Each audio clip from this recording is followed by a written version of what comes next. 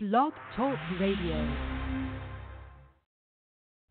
Welcome, ladies and gentlemen, welcome to Pushing the Envelope, where all manner of fringe topics are covered from a purely biblical perspective.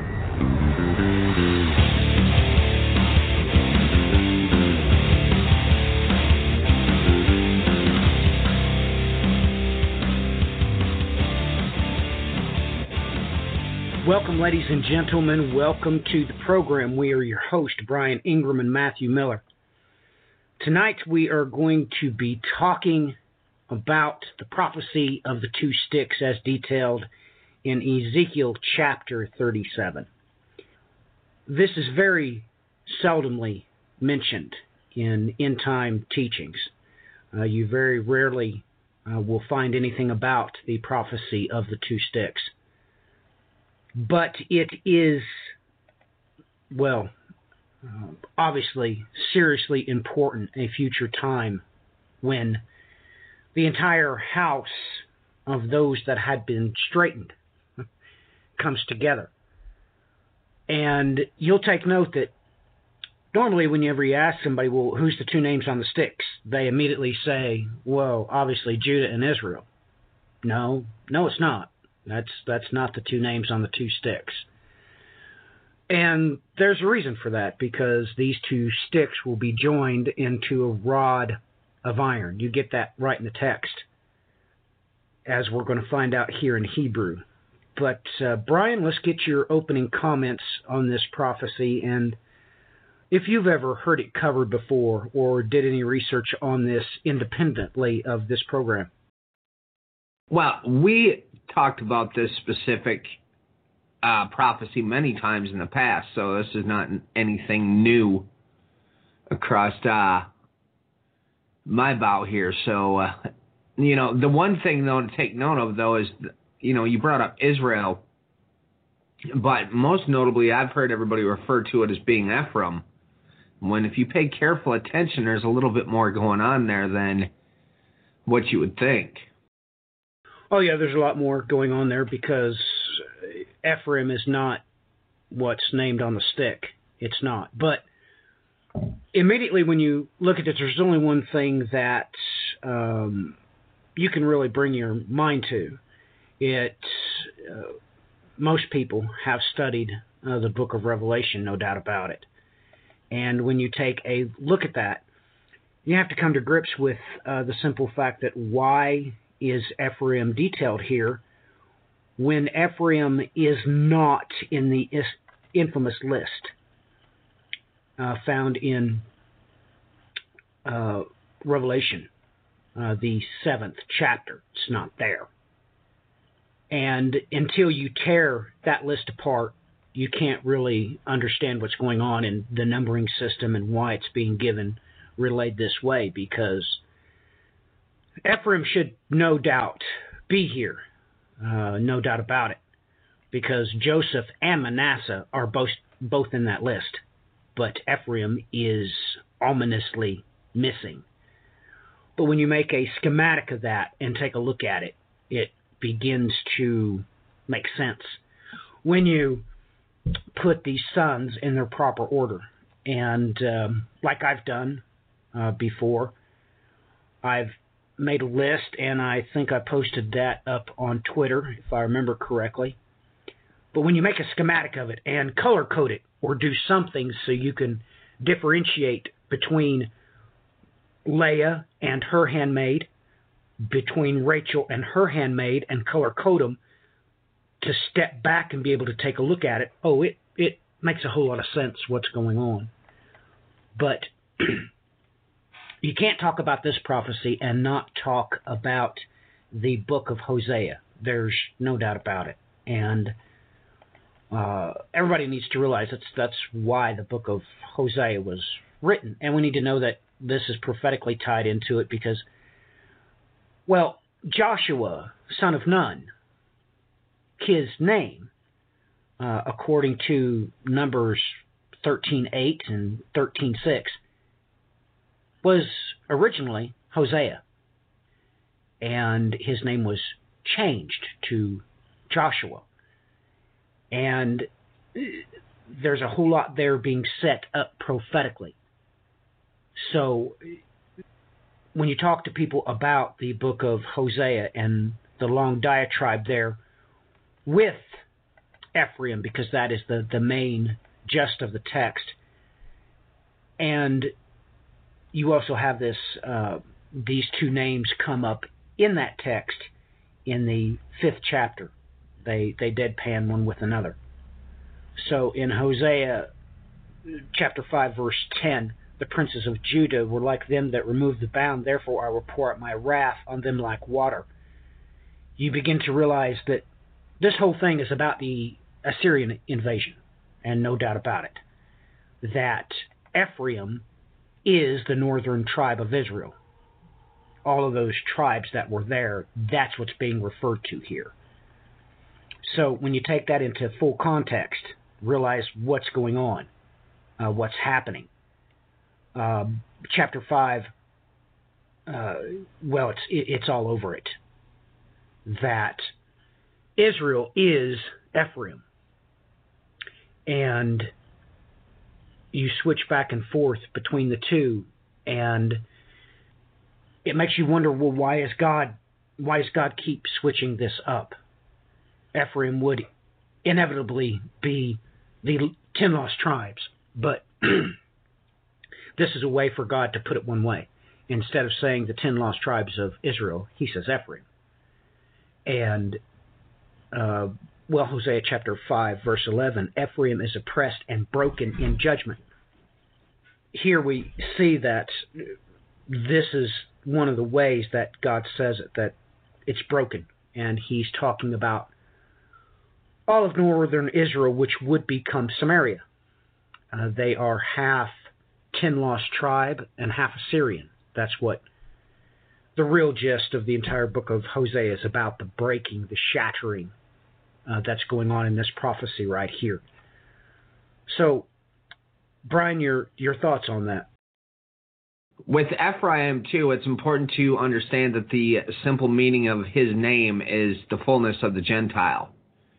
And to add in another historical layer into this, because the people that were moved from where they were moved from into the northern regions of Israel is extremely important. You have a lot of them coming out there from the regions around the Caucasus Mountains, be it out by Azerbaijan,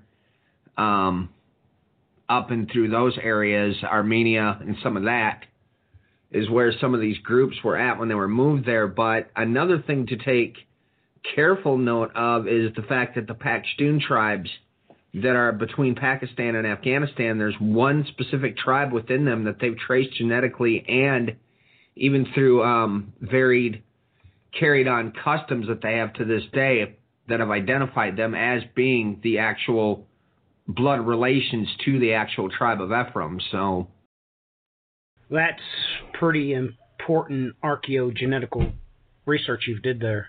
And this explodes this whole prophecy literally off the page. Because prophetically speaking, ladies and gentlemen, this is a magnificent way to exclude anybody that would have been polluted with the Assyrian bloodline. Because, well, like I said, that's what Samaritans are. They're half 10 lost tribes and they're half Assyrian.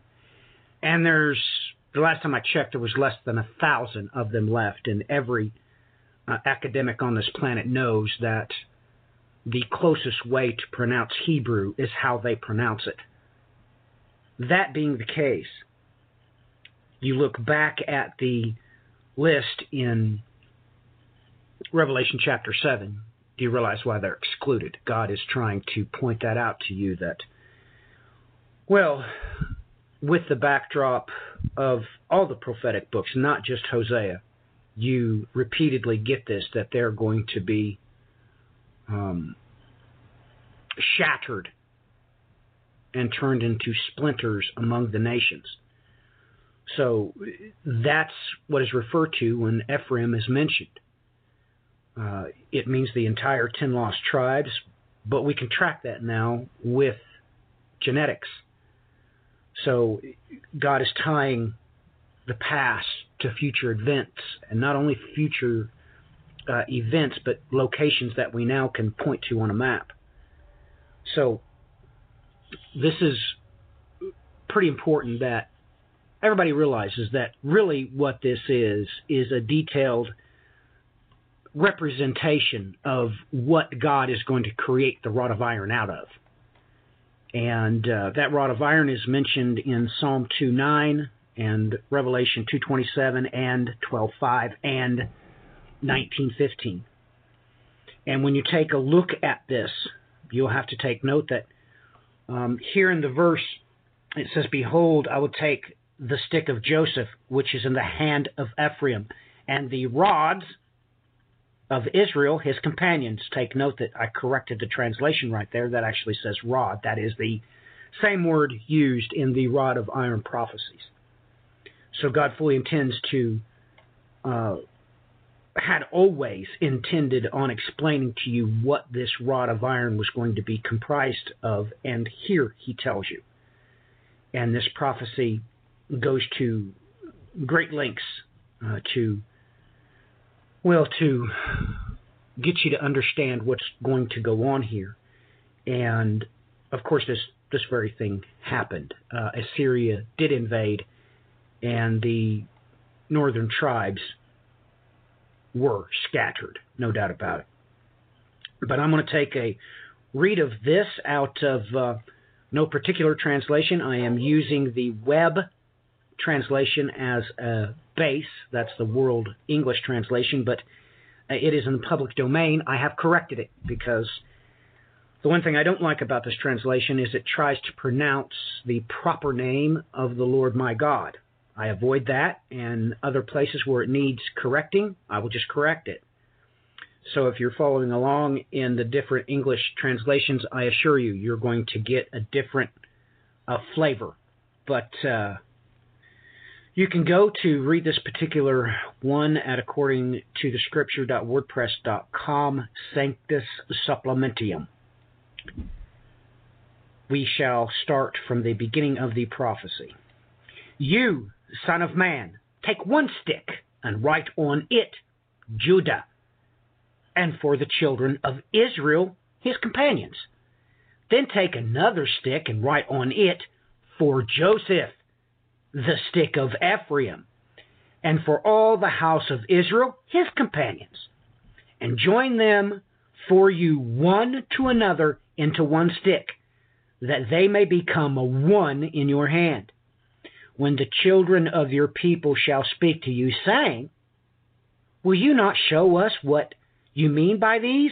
Tell them, thus says the Lord, behold, I will take the stick of Joseph, which is in the hand of Ephraim, and the rods of Israel, his companions, and I will put them with it, even with the stick of Judah, and make them one stick, and they shall be one in my hand. The sticks whereon you write shall be in your hand before their eyes. Say to them, thus says the Lord, behold, I will take the children of Israel from among the nations where they have gone, and I will gather them on every side, and will bring them into their own land, and I will make them one nation in the land, on the mountains of Israel. And one king shall be king to them all, and they shall be no more two nations, neither shall they be divided into two kingdoms any more at all. Neither shall they defile themselves any more with their idols, nor with their detestable things, nor with any of their transgressions. But I will save them out of their dwelling places in which they have sinned, and I will cleanse them, so they be my people, and I will be their God. My servant David shall be king over them, and they shall have one shepherd, and they shall also walk in my ordinances and observe my statutes and do them. They shall dwell in the land that I have given to Jacob my servant, in which your fathers lived, and they shall dwell therein. they and their children and their children's children forever. And David, my servant, shall be their prince forever. Moreover, I will make a covenant of peace with them. It shall be an everlasting covenant with them, and I will place them and multiply them, and I will set my sanctuary in their midst forever. My tabernacle shall also be with them, and I will be their God, and they shall be my people. The nations shall know that I am the Lord who sanctifies Israel, when my sanctuary shall be in their midst forever.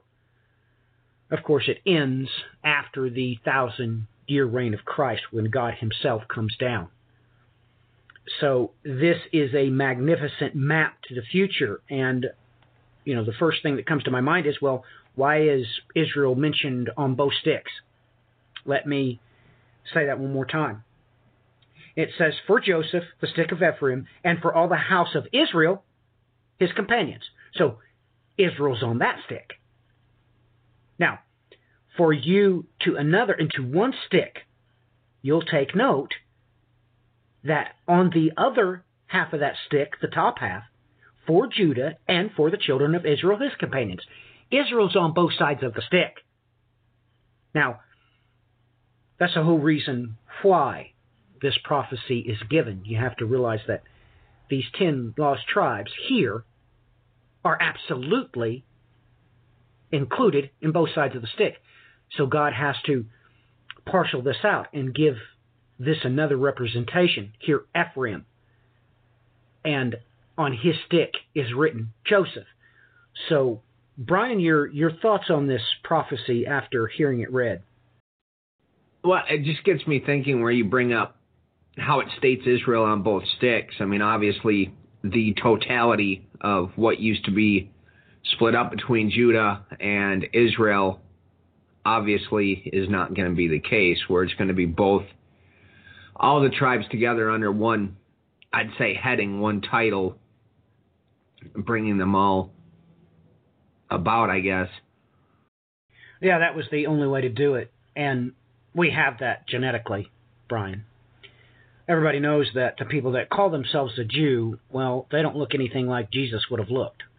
So we know that God has ran this into totality, that truly the house of Israel, all the tribes, all 12 tribes, are completely shattered, and he intends to put them back together using something else.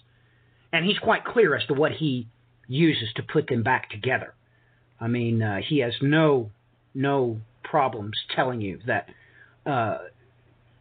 in the kingdom of heaven, they will walk in his ordinances and observe his statutes and do them. I mean, he puts himself quite clear. And then he says that they shall also dwell in, he doesn't say Israel, he doesn't say promised land, no. He takes you back to the actual parcel of land where Christ is going to have his throne set up.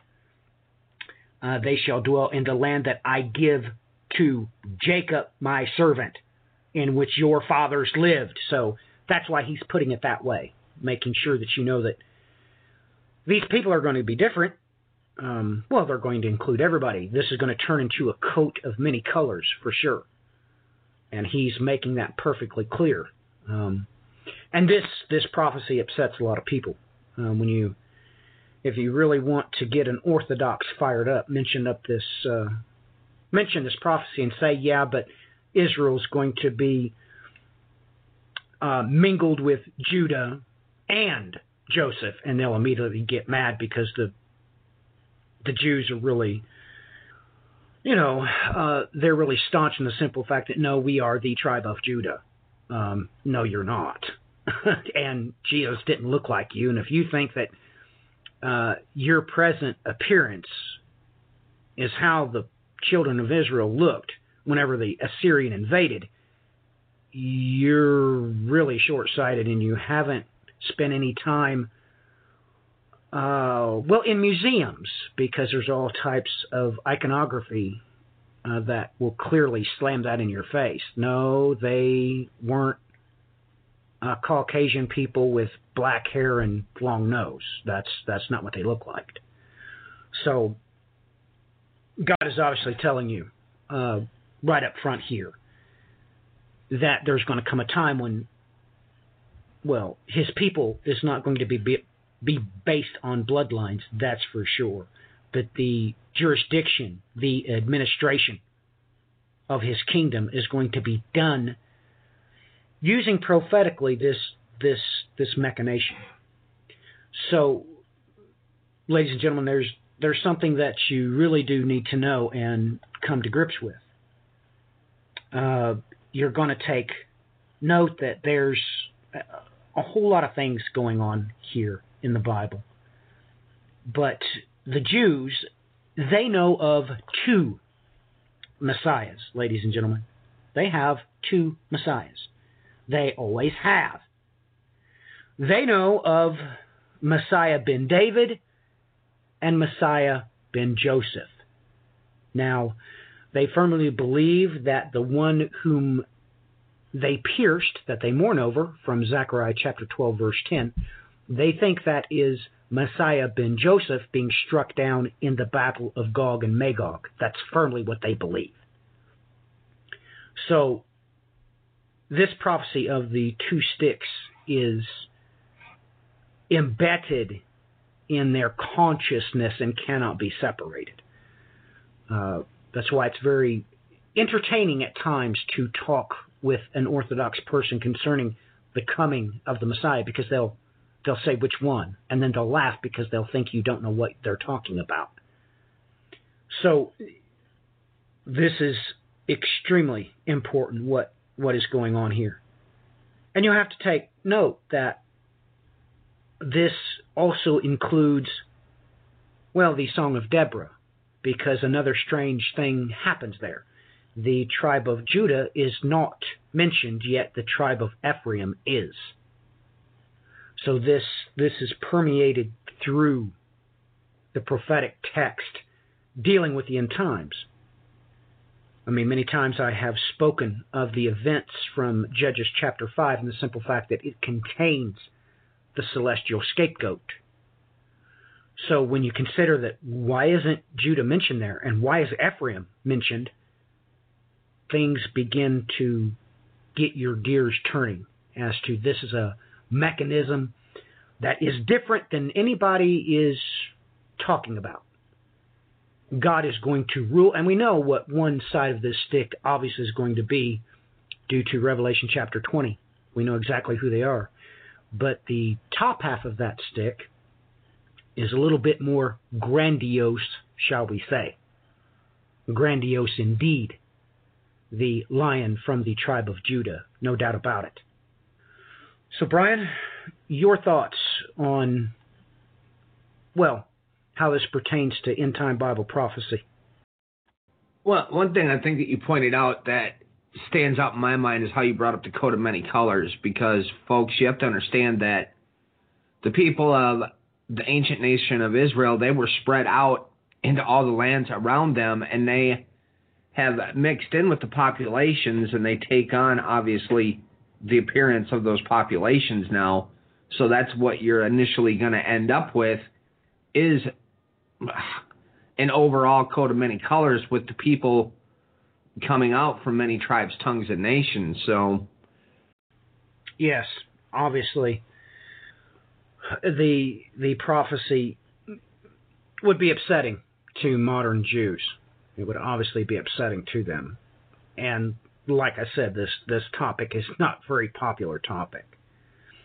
But amazingly enough, we've even found iconography of the one in Egypt with that coat of many colors. Is that not correct, Brian?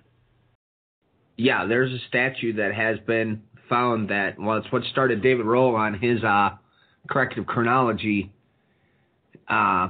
work, because of the fact that he saw that statue and just stood there in front of the entire crowd and said, "That's Joseph." And there was no other person it could be. I mean, that's just the way it is. So, Brian, when we look past the Hebrew, when we look past the Greek, well, not past them, but beyond them, shall we say, you get some pretty interesting mechanics with the Bible because, ladies and gentlemen, everybody knows, every single Orthodox person can tell you that one of the main reasons why God must have taken their vows, and they have to use their jots and tittles to try to correctly pronounce it, or more importantly, I mean, they will be the first ones to tell you, no, we're not really trying to pronounce it correctly. We're trying to pronounce it in unison. We all need to pronounce the same thing, whether we're Spanish or whether we're Italian or German. That's what the jots and tittles provide for the Masoretic text.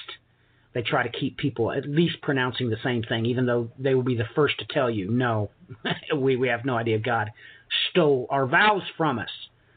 And we are to receive a pure tongue in the kingdom of heaven, which is not in heaven, and they'll be the first to tell you that too.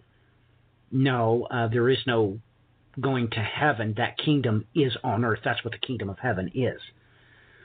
So they'll be the first to tell you that God loves to use anagrams, and he can do it with entire verses. So, Brian, what did you think of the anagrams for these two particular names on this stick? Because both of them contain a prefix lamed. And anybody that's reading the English and not looking at the Hebrew directly can't see that. They don't realize that God is doing some pretty wonderful things with that. So can you share with us those particular anagrams and where they go and the prophetic significance therein? Yep, and it comes up in a real interesting spot, something I've covered with some of the history work I've done recently. In Daniel 11, verse 6, it states, "And in the end of years they shall join themselves together, for the king's daughter of the south shall come to the king of the north to make an agreement.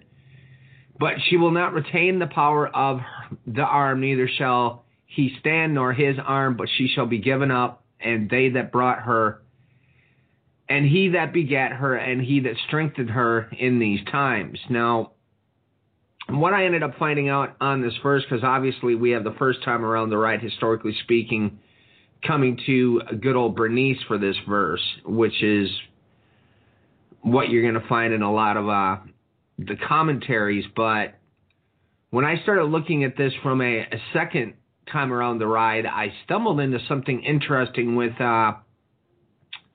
one of Muhammad's wives, because you have to understand he had several wives. And this one specifically was named Aisha. Aisha, I believe, Aisha. And lo and behold, she was involved in the midst of some conflicts that broke out right away there early with, I believe it was the third caliph. And she's tied in deeply with the Sunni Shia split and all over the place. There's a lot of deep stuff that goes into her. And instead of trying to cover it all here, it'd just be wise for people to go look up some encyclopedia articles on this to get familiar with her. But this instance of the Battle of the Camel is the real major one. And, you know, at first glance, it's hard to realize that the possibility of a person holding two roles, as in being the wife of Muhammad, but then on top of it, how in the world can she be a daughter of the king of the south? Well, guess what? The first caliphate after Muhammad passed was her father. And lo and behold, it throws her into a spot. And in the midst of, after what happened with this Battle of the Camel, and with the kind of the heart of the Sunni Shia split, Ali, you get word for word events that transpired when they were taking her back to the southern stronghold, to that camp, after starting this battle. So it's an interesting little historical anomaly in this mix. And I mean, you know, the other strange thing in this, folks, too, is not many talk about this, but one of Muhammad's wives was Jewish. And I find it very strange that you've got this interplay between two wives suddenly making you kind of look at what's going on in Ezekiel 37, look at this historical pattern and how it aligns with Daniel 11. Which is really off the charts how it does that. I mean, it's really off the charts how it does that. Absolutely mind-boggling that, we have talked about this so many times, and to get this in your face in an anagram is just off the charts. It's just off the charts. It taking it its historical context, as you said with Bernice, but then when you superimpose on that, this anagram is there prophetically as to who's going to be involved and which direction they're going and the whole 9 yards. It literally makes it explode off the page. There's no doubt about it. It's mind-boggling. So did you have any other references to anagrams you wanted to share? Well, there is another one here in Joel 3, verse 3 as well here. And they have cast lots for my people and have given a boy for a harlot and sold a girl for wine that they might drink. Now, what gets interesting here as well is the other details surrounding this. We have in verse 4, yes, and what have you to do with me, O Tyre and Sidon and all the coast of Palestine, where you render me a recompense? If you recompense me swiftly and speedily, and I will return recompense on your own head. Because they have taken my silver and gold and have carried into your temples my goodly pleasant things. The children also of Judah and the children of Jerusalem have you sold to the Grecians that you might remove them far from their border. Behold, I will raise them out of the place where you have sold them and will return your recompense on your own head. And I will sell your sons and daughters into the hands of the children of Judah, and they shall sell them to the Sabeans, to a people far off, for the Lord has spoken it. Now, folks, this last verse that I just read here, the Sabeans are the descendants of Sheba, and that's Yemen. Okay, we've talked in the past about how Muhammad actually was a Yemenite from this region, and you're getting brought directly back to them. Well, what other parallels do we have going on during this time in history?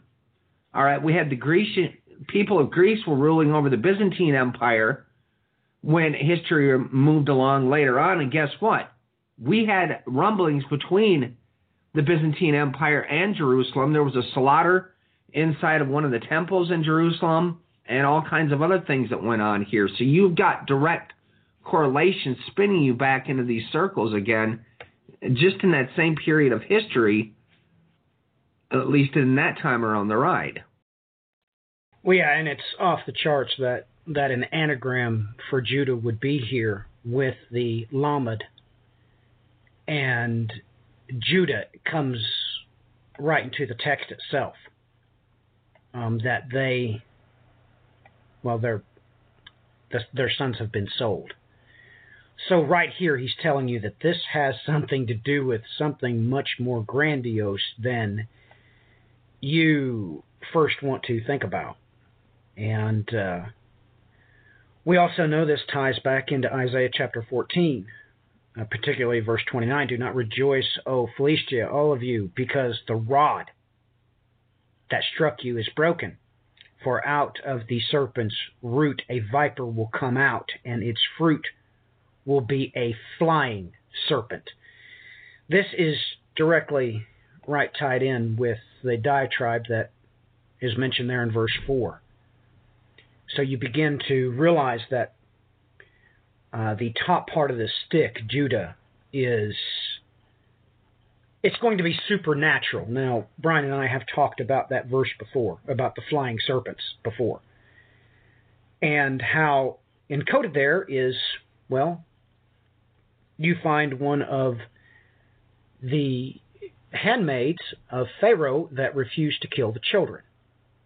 She's impregnated in that text. So, ladies and gentlemen, this is obviously talking about something supernatural. No doubt about it. You can't read Isaiah chapter 14, verse 29, and not think that this is obviously, well, let me just come out and say it. It's obviously tied in with when 1/3 of the stars are swept out of heaven by the dragon. There's no doubt about that. And, well, this entire thing, I mean, we didn't read all of Joel chapter 3, but he ends with what you really need to see. And please take note, I'm going to read the last 3 verses here, but please remember that Egypt is the whole planet. And Edom means something too when he mentions Edom. That is the son that was not chose. So you're going to get this prophetically in so many different shadows and silhouettes in these 3 verses. It's absolutely amazing. But verse 19 of Joel chapter 3, Egypt will become a waste. Well, ladies and gentlemen, just read the book of Revelation. Every single place outside of the place that has been prepared, and wherever that location may be, whether it's terrestrial or extraterrestrial, we don't know where we're going to be taken, where this place is, but it certainly is going to become a waste. And Edom will become a desolate wilderness because of the violence done to the sons of Judah. That should give you a clue. That should be a serious hint. This is only talking about the top half of that stick.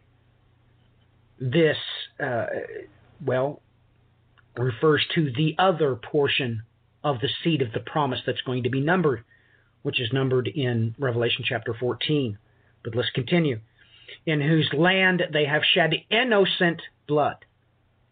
But Judah will be inhabited forever, and Jerusalem for all generations.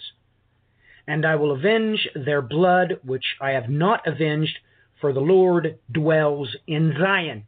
He literally don't have a problem coming out and telling you, now you know why, that those numbered in Revelation chapter 14, what's their location? They're with the Lamb. Where's his location? Revelation chapter 5 tells you he's in the midst of the living creatures, in the midst of the throne on Mount Zion. Mount Zion is the heavenly throne room. So now you're able to understand why this mentions here the innocent blood, and how Judah, well, Judah's not, well, the king is going to exercise all dominion, and somehow it's going to be done because of Joel chapter 3, and that's the exact reason why this stick was incorporated into this text, not only very plainly out in broad daylight, but also using the anagram with what was actually written on the stick, which was with a prefix lamed. So, Brian, did you find anagrams with Joseph, and where are those verses at, and how does that tie in? All right, give me 1 second to get the proper ones up here. Let's see if this takes me to it. Just a moment. Okay, the first one here comes up in Exodus 23, verse 8. And let me change translations here. And you shall not take a bribe, for a bribe blinds the clear-sighted and subverts the cause of the just. You shall not distort justice, you shall not be partial, and you shall not take a bribe, for a bribe blinds the eyes of the wise and perverts the words of the righteous. The eyes of the Lord preserve knowledge, but he overthrows the words of the treacherous man. And that's those verses were Exodus 23, verse 8, Deuteronomy 16, verse 19, and Proverbs 22, verse 12. And 22, verse 12 is the one that gets me wondering about the context of the other 2 verses. Because depending on your translation, the NASB made it kind of easier to see here, but the words of a treacherous man, it begins to make you wonder about the treacherous dealers that are spoken of throughout the Bible, and if this has something to do with it, with bribery. Well, most certainly. I mean, it also it bears hint out also in Proverbs 11. The integrity of the upright will guide them, but the crookedness of the treacherous will destroy them. Literally tying back in with other verses. But you obviously get the hint and the clue that God is not at all pleased with these people. And they have taken bribes, just like, well, Balaam, correct? He was paid to curse Israel, no doubt about it. But, ladies and gentlemen, this is just screaming Revelation chapter 12 here, how the rest of her children will all of a sudden do exactly what God said they were going to do in the prophecy of the two sticks. I made sure to bring that up, that this had nothing to do with bloodlines, that it had to do with actions. But, ladies and gentlemen, this is why they're mentioned as innocent blood in Joel chapter 3. And when you read Revelation chapter 14, you immediately come to the conclusion that once all the data is gathered, there's not going to be any bribing this stick. That's Joseph. And you have to come to grips with this, ladies and gentlemen. This is really what Revelation states. That the group from Revelation chapter 7 that are numbered, they don't take the mark of the beast and they're beheaded, and they take part in the first resurrection. Now, if you can just imagine the whole earth being laid waste in the tribulation, they've gone through it. They've seen it. They've witnessed it. This hell on earth that's going to become due to the rule of the scapegoat. Ladies and gentlemen, you were just told using these anagrams that when they put their foot down, you're going to obey from that point forward throughout the entire 1,000-year reign of Christ. You will follow the letter of the law. And obviously this has everything to tie together with why the beast instills this. You can only barter if you take his mark. So obviously the letter of the law is going to be followed underneath the reign of those of the first resurrection. But now you understand why this is all tied with taking a bribe, because there's only one way you take a bribe. You're paid for it. But this anagram here with Joseph, with the prefix Lamed, it just screamed it. It screamed it, that there's not going to be any bartering with them. I mean, if you can imagine what they're going to go through. And Brian, it amazes me how most people think that this is going to be like some horror movie that they've seen before, and it's going to be really bad, but they'll be able to get through it. Ladies and gentlemen, the only reason why they're able to get through it is God really does tell you up front that death will flee from you. So, ladies and gentlemen, you have to come to grips with that nobody could survive the tribulation, but they're not allowed to die. God commands death to flee from them. So, Brian, don't you think it's pretty amazing that these verses in taking bribes, every single one of them, people have to realize that, well, everyone talks about Holocaust survivors, right? Of which I have known and been able to speak with privately 4 survivors of the Holocaust. And they're not like me and you, Brian. They don't, well, they're just different. So what's your thoughts on that? How do you think this group of 144,000 that take part in the first resurrection, what do you think they're going to be like?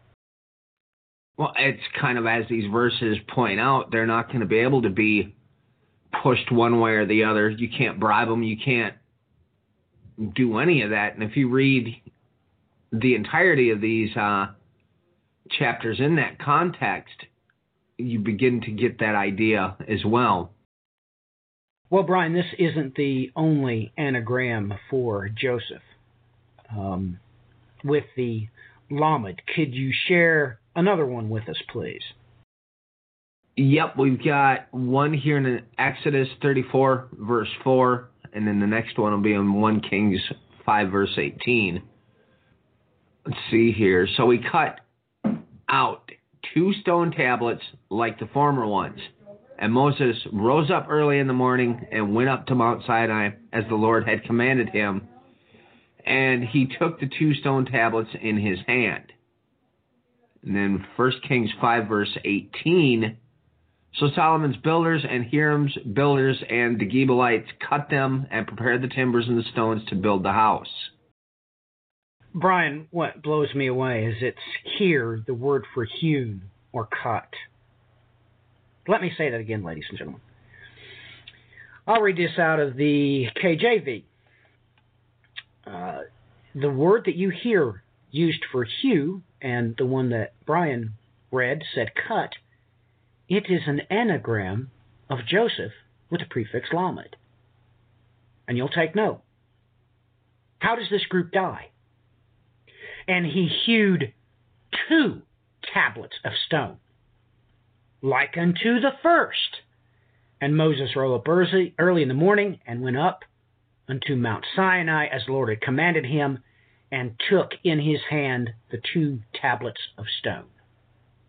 Absolutely off the charts. That this is here. It has everything to do, well, with why they're not able to be bribed, and this tying in right here is absolutely amazing, that these new 2 tablets that were just like the first, we're literally going to go back, and that's why everybody's going to do everything that this group says, because everybody knows what the children of Israel said as they seen and they heard the top of the mountain on fire and saw the presence of the Lord their God.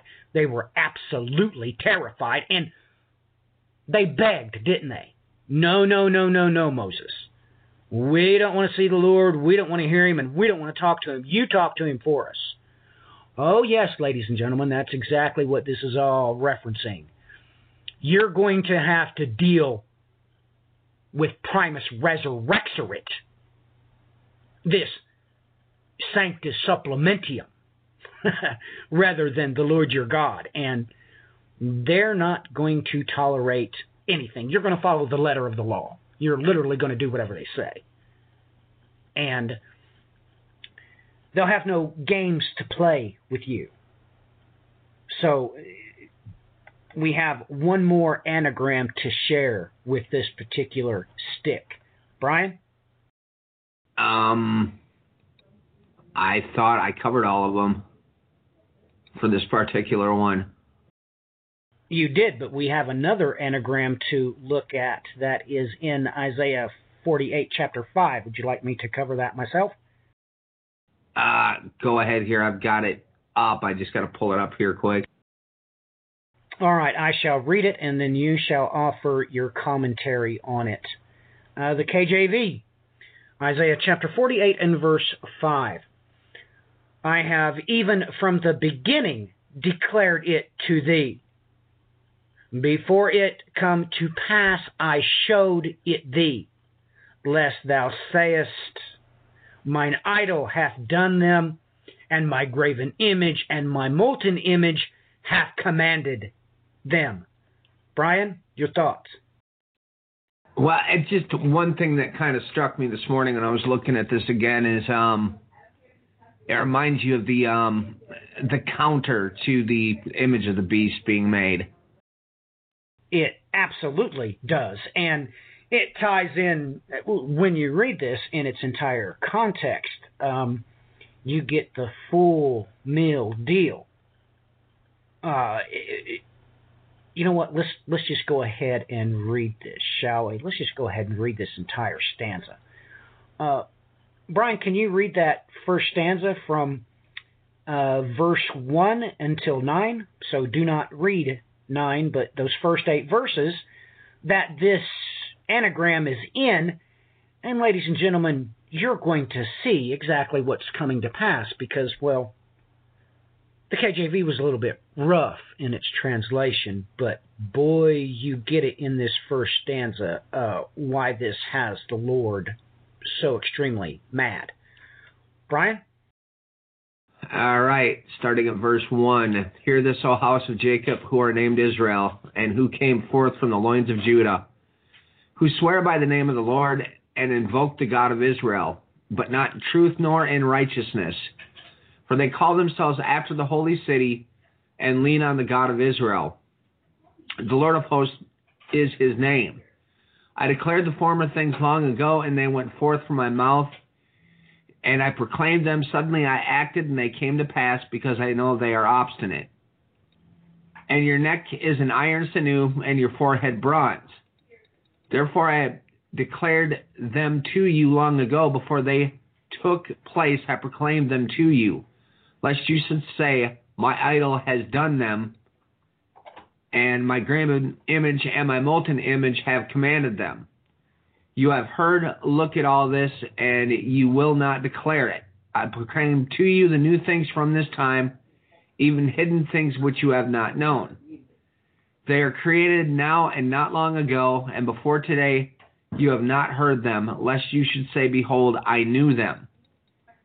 You have not heard, you have not known, even from long ago your ears has not been open, because I knew that you would deal very treacherously, and you have been called a rebel from birth. Brian, now you really see it, don't you? Verse 4, your neck is of iron, sinew. Ladies and gentlemen, they'll be beheaded. And then it mentions about, well, their forehead being bronze. Now, ladies and gentlemen, let's be honest with each other. Let me just ask Brian. Brian, have you ever heard the Lord our God say that the neck is like iron and the forehead bronze? I mean, why would he say the forehead is like bronze? Why wouldn't he say the whole head? Your thoughts on that? I've not heard that one before. I'm not even sure what to think, to be honest. Well, ladies and gentlemen, let's just go to Revelation chapter 7, shall we? Let's read about this group and why this would be said. Okay? Now let's start from the top. Let's go before the list is given. And let's see how or why their foreheads are going to be brass. After this I saw the 4 angels standing at the 4 corners of the earth, holding back the 4 winds of the earth, so that no wind would blow on the earth or on the sea or on any tree. Take note, ladies and gentlemen. Let's review this just for a second. I'm sorry for interrupting God's word, but I need to bring this out. For one, this is obviously the center of the earth. This is obviously in reference to the geographical location mentioned in the 2 chapters that contain the Gog and Magog war. No doubt about it. That's why the 4 corners is mentioned here. Number 2, you will take note that where does the wind not blow? Where does the beast come out of? He comes out of the sea. Number 3, we're right back to the prophecy of 2 sticks being forged into a rod of iron. Verse 2, and I saw another angel ascending from the rising of the sun, having the seal of the living God, and he cried out with a loud voice to the 4 angels to whom it was granted to harm the earth and the sea. Now, why does it say that? Of course, 1 beast out of the sea, 1 out of the earth. Verse 3, saying, do not harm the earth or the sea or the trees until we have sealed the bondservants of our God on their foreheads. And you'll take note, ladies and gentlemen, why is there no reference here? Why is there no reference here to the one verse that would give you explanation of this? Don't you find that kind of strange that we have, well, you have Revelation 9, verse 4. It says, but only the men who do not have the seal of God on their foreheads. All right, right there's foreheads. Okay. Here in Revelation chapter 7, of course, and, well, Revelation chapter 13 infers to it. And he provides that no one will be able to buy or to sell except one who has the mark and the name of the beast or the number of his name. It doesn't say forehead, but you know that's where it's at because he already told you that's where it's at. So, ladies and gentlemen, you need to come to grips with this. Why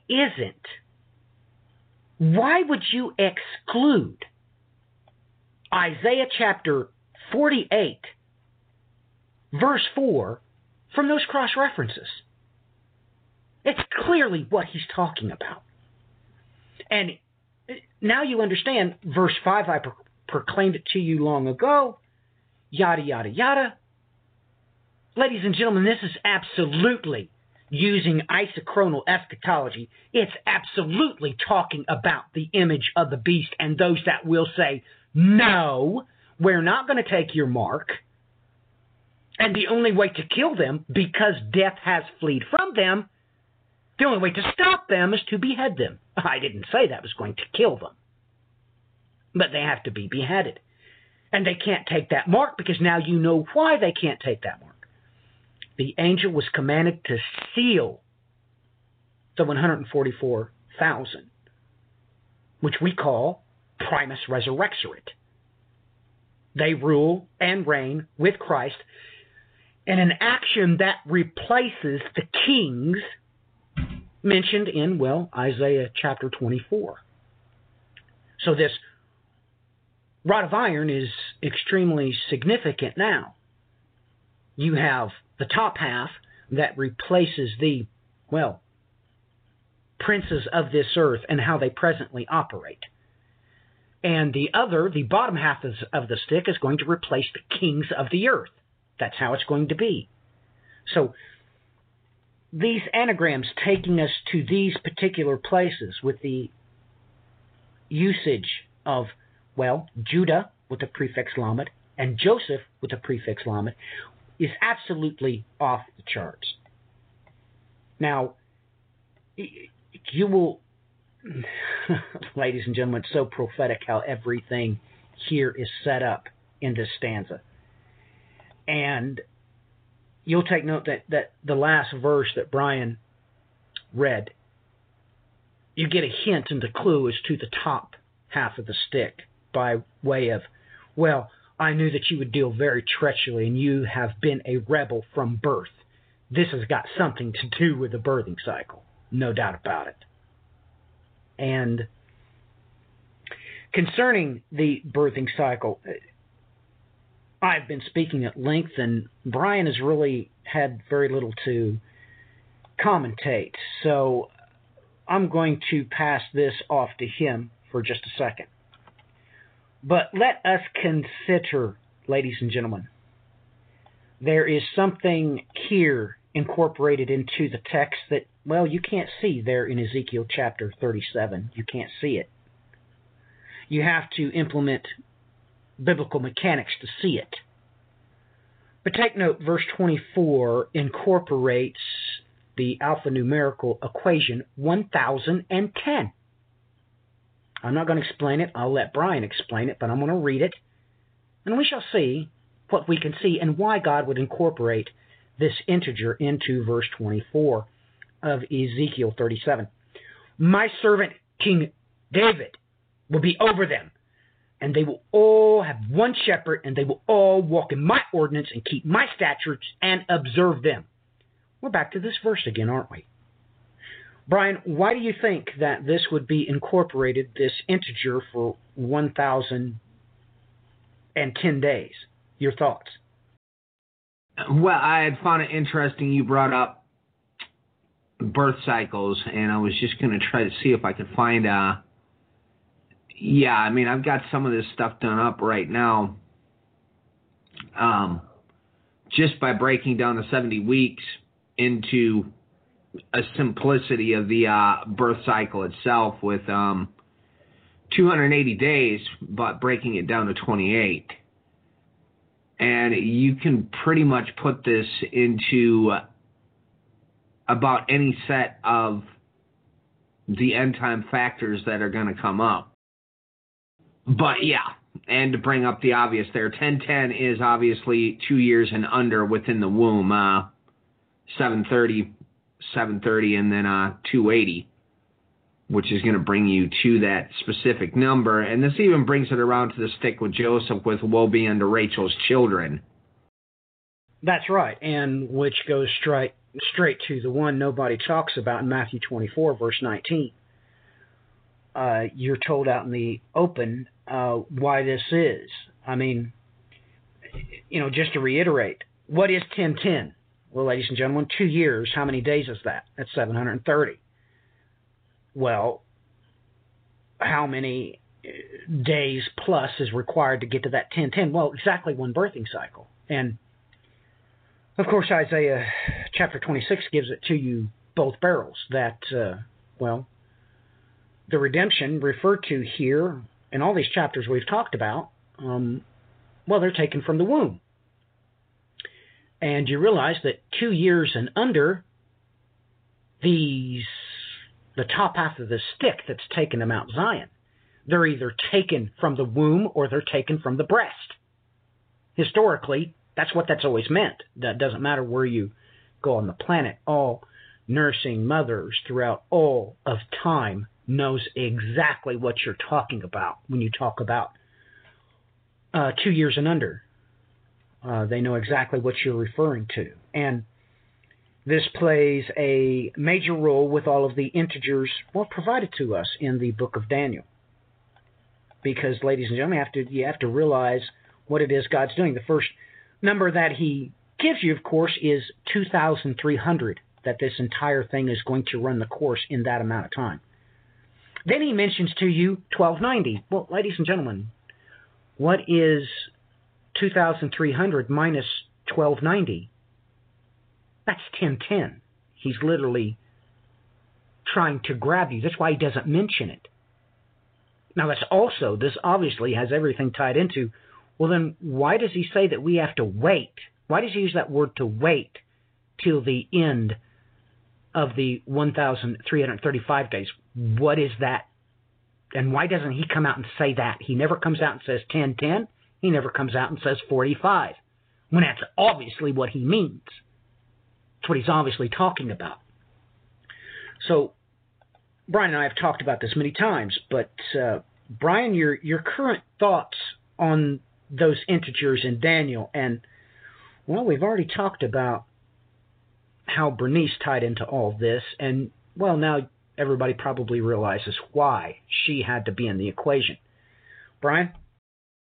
Well, those integers, and I'm looking over this right now, and I did some work with Daniel 11 and even Daniel 9, obviously, looking at the birth cycles and comparing that with times and a half a time, and I broke it down between 28 and then obviously 28 and 28.56, and then a half a time being 14, I'll bring you to 98. And when you start working around with this, these different integers, you end up finding all kinds of real, just unbelievable time patterns here. That's all I can kind of remember at the moment here. Yes, the integers they create patterns in time. They most certainly do. They create patterns in time. But God doesn't stop there. Fortunately, now most people would say unfortunately, but no, I say fortunately, because we have other things to talk about. Like the word, used in Daniel chapter 12, verse 12. I just mentioned it. Let me read it. How blessed is he who keeps waiting and attains to the 1,335 days. Well, ladies and gentlemen, that alphanumerical calculation is in Ezekiel chapter 37, verse 16, letting you know exactly when these things are going to be done, letting you know exactly when that angel is going to seal the 144,000. So let's take a look at that word there for to wait. It is H5060. Now, this is pretty off the charts. So I'm going to read this out of Michelson Strong's. It is the word nega. It means to touch, to lay the hand upon, to lie with a woman, to reach, to arrive, to acquire. It also means to strike a blow. Now, you have to realize that there are jots and tittles, and the Strong separates the single word. So you have to also look at 5061, because that's also nega. They just use different cantillation marks so that it's pronounced differently, so that when the Orthodox read this, they can differentiate the two. This means, of course, once again, it's a blow, an infliction, a spot, a sore, a leprous person or dress. It's a mark. You'll take note that Ben and I just mentioned this on Adventures in Isochronology. And everybody probably realizes why I kept that in my back pocket. But, ladies and gentlemen, when we go to Ezekiel chapter 37 and verse 16 and take a look at it, it states, once again I shall use the web version, and take note, I am not going to try to pronounce, I'm not going to address my father proper. I'm not going to do that. But I will read the verse in front of it so you have the full understanding. Verse 15. The word of the Lord came again to me, saying, verse 16, You, son of man, take one stick and write on it for Judah and for the children of Israel, his companions. Then take the other sticks and write on it for Joseph, the stick of Ephraim, and for all the house of Israel, his companions. You were just told, using alphanumerics inside this verse, this is going to happen during those 45 days when you wait. Now, Brian and I have attached an epitaph to this time as well. We call it time topsy-turvy. This is another reason why one of the phrases used in that saying, times time and a half time, another place in the Bible, it states, time and the dividing. So you have time in that verse and dividing. That's what this is talking about when God divides time. So it's off the charts that, ladies and gentlemen, this is one of the major reasons why God took their vows, so he can do this using alphanumerics. So you have to come to grips that there was never Arabic numerals in God's Word. Not ever. It was never in the Hebrew language. They don't have Arabic numerals. They don't have 1, 2s, and 3s. They never did. Greek, as used in the Septuagint and the Edita Regia, never had Arabic numerals. They weren't invented yet. They were not invented until the same time frame that the unclean seized the Temple Mount. Now, when I say unclean, I mean everybody, because I don't want to pick on any particular genetic race. There's no reason to do that. The unclean seized the Temple Mount, and of course, the 700s. This is the same exact time that Fibonacci invented and started using and promoting Arabic numerals. So, ladies and gentlemen, when you look at the original languages which God wrote the Bible in, this is what you see. You see A1s, B2s, and C3s. Did you catch it? You don't see A, B's, and C's, and 1, 2s, and 3s. Not in either language. Let me say that again. You see A1s, B2s, and C3s. And he just come right out and told you. He had no problem sharing that information with you. That's why you're going to have to wait. That's why he gave that this whole thing starts out in its entire duration until the great day of he who sitteth upon the throne is 2,300 days. He didn't have any problem telling you that. He had no problem in telling you that things are going to start going haywire. Make no mistakes about it. You're going to have to, endure for 1,290 days because he is limiting, he is restricting what evil intends to do until his day. Because they're not allowed to inherit the earth, ladies and gentlemen. I mean, this is the whole purpose for the great day of he who sitteth upon the throne. There's no such thing as a new world order. It never was ordained because, that's why all the events prior to the sixth seal event, which is the great day of he who sitteth upon the throne, that's why they're being restricted, because they're not allowed to inherit the earth in its beauty. So God gets up off his throne, he sets on the heavens for a time, and then he impacts Mount Paran. And he kicks this planet off its axis, levels every mountain, and fills in every valley. And there, you can have that. This facilitates the whole thing. I mean, he had no problem utilizing alphanumerics to show you everything, how everything's going to happen, why it's going to happen, why it needs to happen this way. Ladies and gentlemen, you actually think that God would let the beast be unleashed from the abyss and inherit the, planet you now see. Now, I know these God haters, those who hate God, you call them tree huggers. They worship the earth. And they do acts of terrorism, which you'd have to live in the Bakken to know all about them.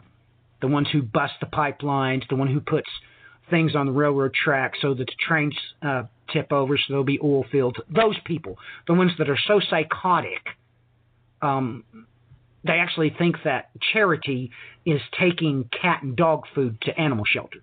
Those people that they actually hate humanity.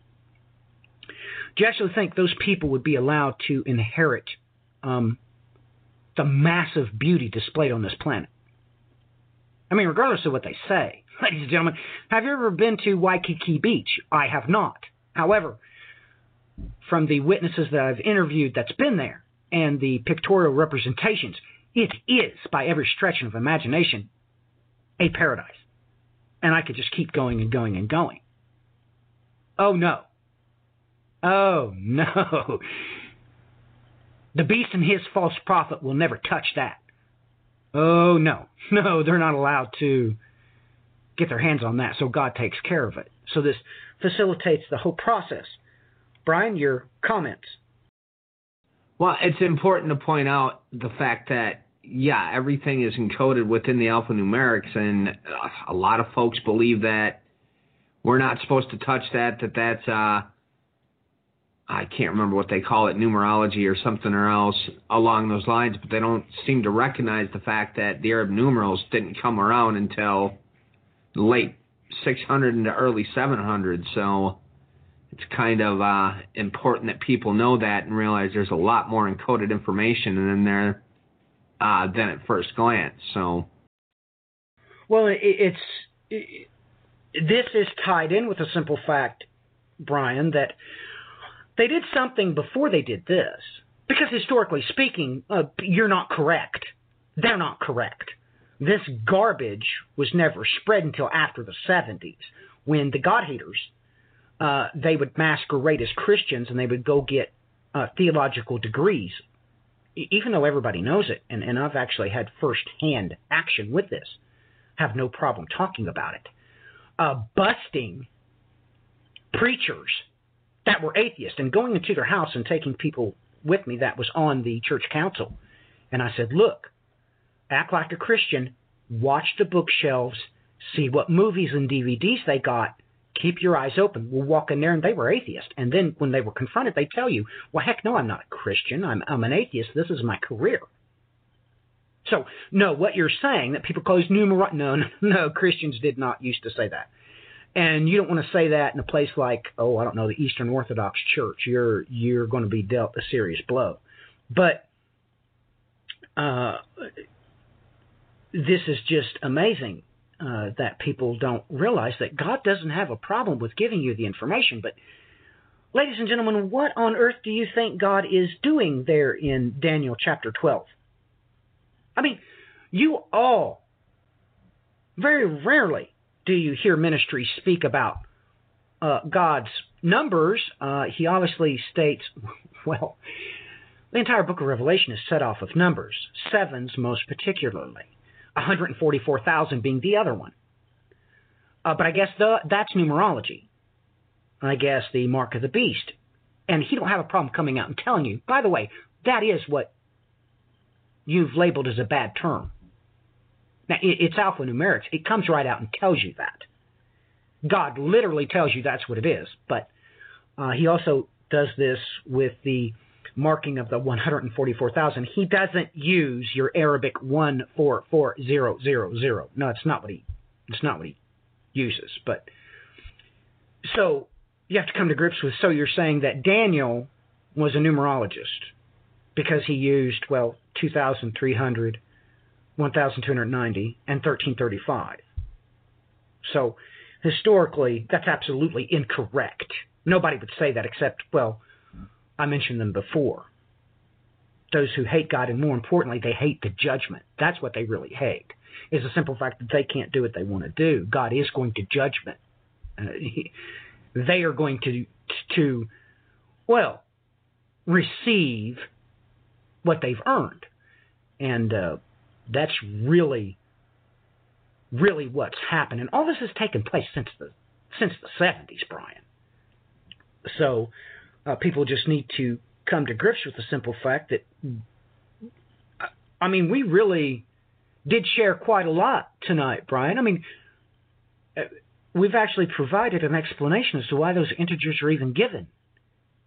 And, who it is on Mount Zion, why they're numbered, and why they're given the same exact number that those do in Revelation chapter 7. That's all probably new information to them. And it does rattle your cage at first. It really does. But this prophecy of the two sticks, just using the anagrams and the alphanumerics, we have shared a whopping bit of information. Do you agree, Brian? Oh, yeah. So, Brian, now these things have been brought into light and how important this is. What's your thoughts on all of this and what you see in the social networking site, post from Christians, those that you observe? Are they talking about these things? Are they talking about the end times, or having to, brace yourself, especially for these 45 days? Don't you think that the church should be exclusively talking about these 45 days and how to get through them, I would think. But what are your observations that self-proclaiming Christians are talking about? What's your thoughts on that? Well, the main big thing I keep seeing is the fixation on a rapture or pre-tribulation rapture, and that's to the extent about all anybody talks about. And of course, they've got their infamous set of events that they think has to happen before this comes about, so they keep hinging on, they state this is going to happen, and then it doesn't happen, and then they put a new day, it doesn't happen. I've watched one guy now make 5 predicaments in these last 5 months alone, and it's just, wow. And they have no idea whatsoever about the 45-day time period at all. Nobody's talking about that. Brian, why don't you give your personal thoughts on it? Everything that you know about this 45 days, what's your intentions? and we need the truth.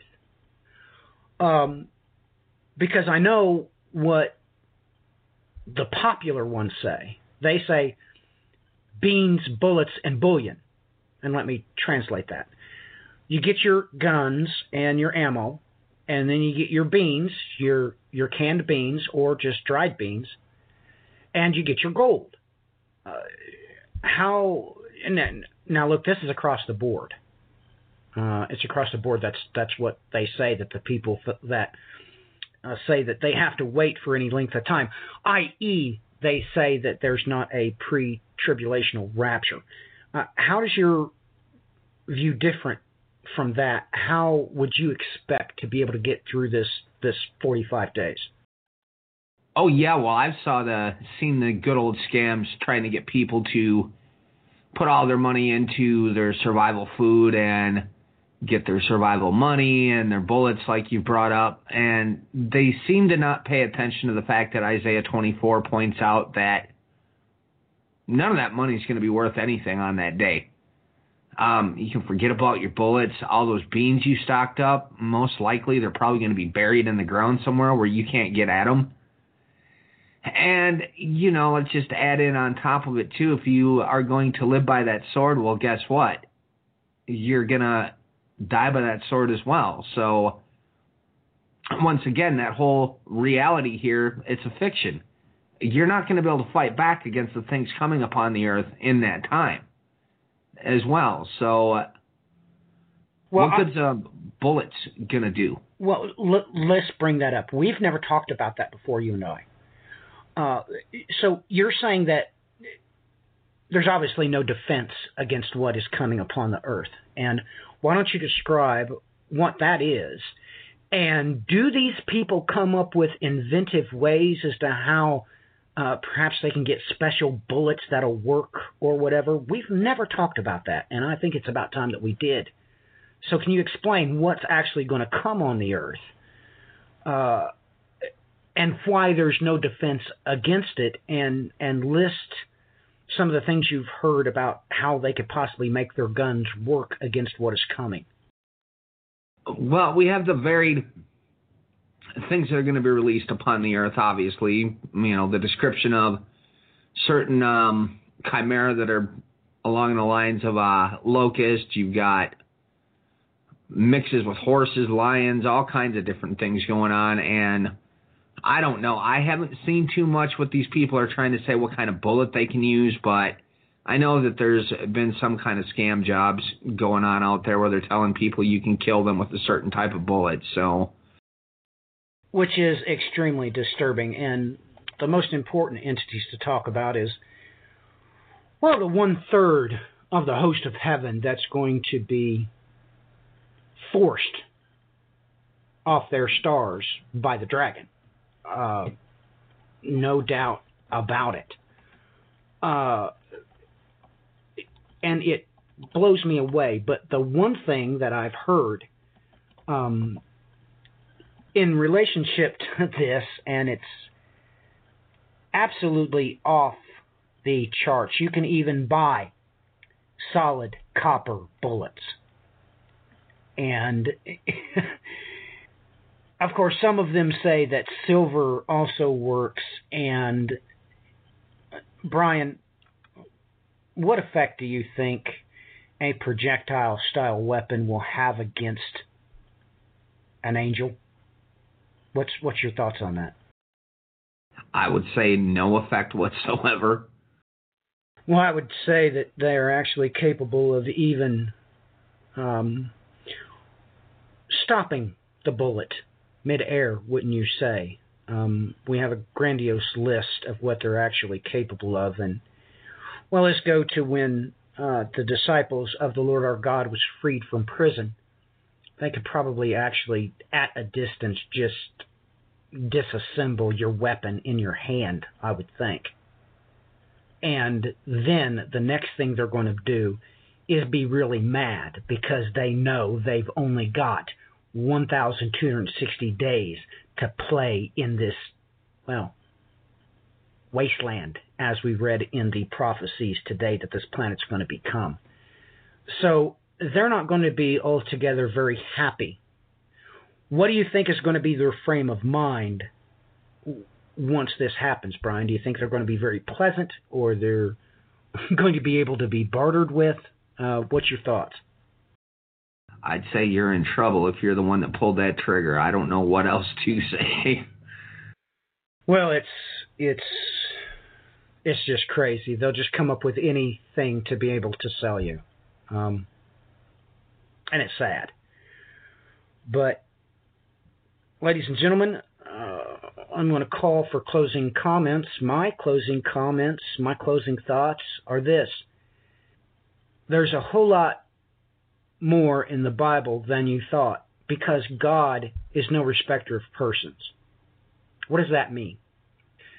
It's repeatedly stated in the Scripture. God doesn't have a problem with telling you that the fear of the Lord is the beginning of wisdom, understanding. He repeats that multiple times. Because he is no respecter of persons, he's not afraid of anything, so he don't have a problem telling you all the details that we've shared with you here tonight. Now, if you would like to see where these things are at, you can join our Facebook group, According to the Scripture. That can be done. I'm going to post what I shared tonight. I'll make sure that Brian posts those anagrams, the links to them.